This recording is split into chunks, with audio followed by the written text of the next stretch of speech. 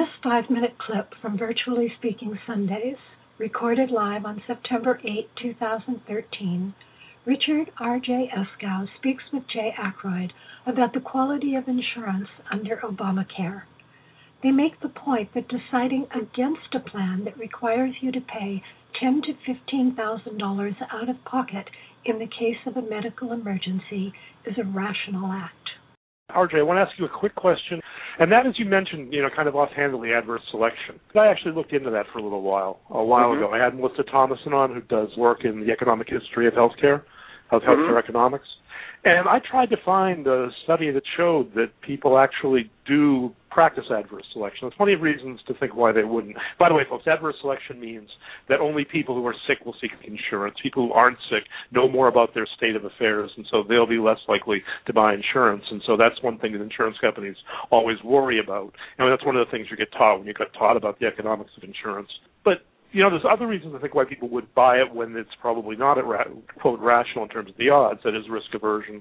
Other reasons why you just feel more secure insured even if you're paying more than you should in your premium. So do you know of any real evidence that people practice adverse selection? Well, there's some, but again, it's all polluted in a sense because, sure, people won't buy a product that they perceive to be wildly overpriced. And I've gone through the Obamacare exchange plans. Everybody was doing a celebration dance on the Democratic insider group, the Ezra Klein crowd, around California's results, but they were crappy, and they were supposed to be the best of the best. I'd adversely select against that because if you're telling me as a 25-year-old, I wish I was a 25-year-old, that I have to pay this kind of money for a plan that could still leave me paying $10,000 or $15,000 out of pocket in the case of a medical emergency, I think it's rational to adversely select against that. So I think that, number one, you've got to give people a plan that really gives them perceived and real value. Secondly, during the big controversy, which everybody now forgets, that Barack Obama differentiated himself from Hillary Clinton in the primaries by saying that he did not support the individual mandate and that adverse selection was not going to be that big a problem. So I went through the numbers and I predicted that even if you put in the mandate, Hillary's people were calling it universal coverage. Paul Krugman was calling it universal coverage. And I went up against Krugman and said, I think based on what I see, you'd have at least 1 million people still uninsured, even if you made the mandate, because they're going to adversely select and take the tax penalty, because that's still less costly than going with insurance that you perceive you won't use. And, well, I was wrong. They're now saying 33 million.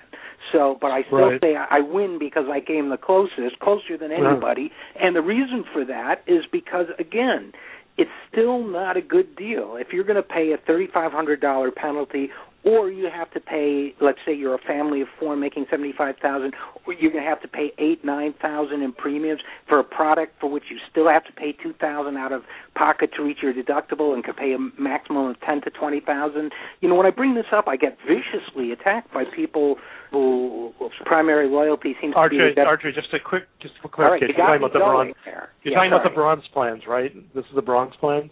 Or is this the silver plans?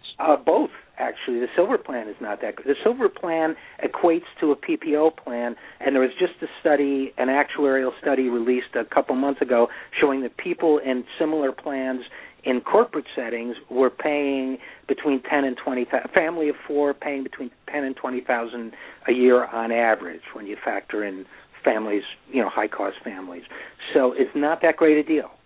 It's just so from what you're saying, what you'd predict is an initial sense of, oh boy, we've got a chance to participate, followed by an, oh shit, this is a disaster.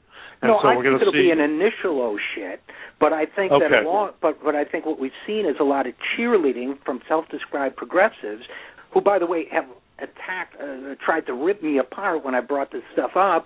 Others have as well. Instead of reflexively defending your party's bill, understand what's wrong with it, understand the problem it's going to face, get ahead of the curve, and start saying this is what we need to be doing to make it better. Right, and you're preaching. By the way, folks, this is exactly what Stuart Zeckman's been saying for the last 2 years about this, is that the plan is just not that good. It's junk insurance at a high price.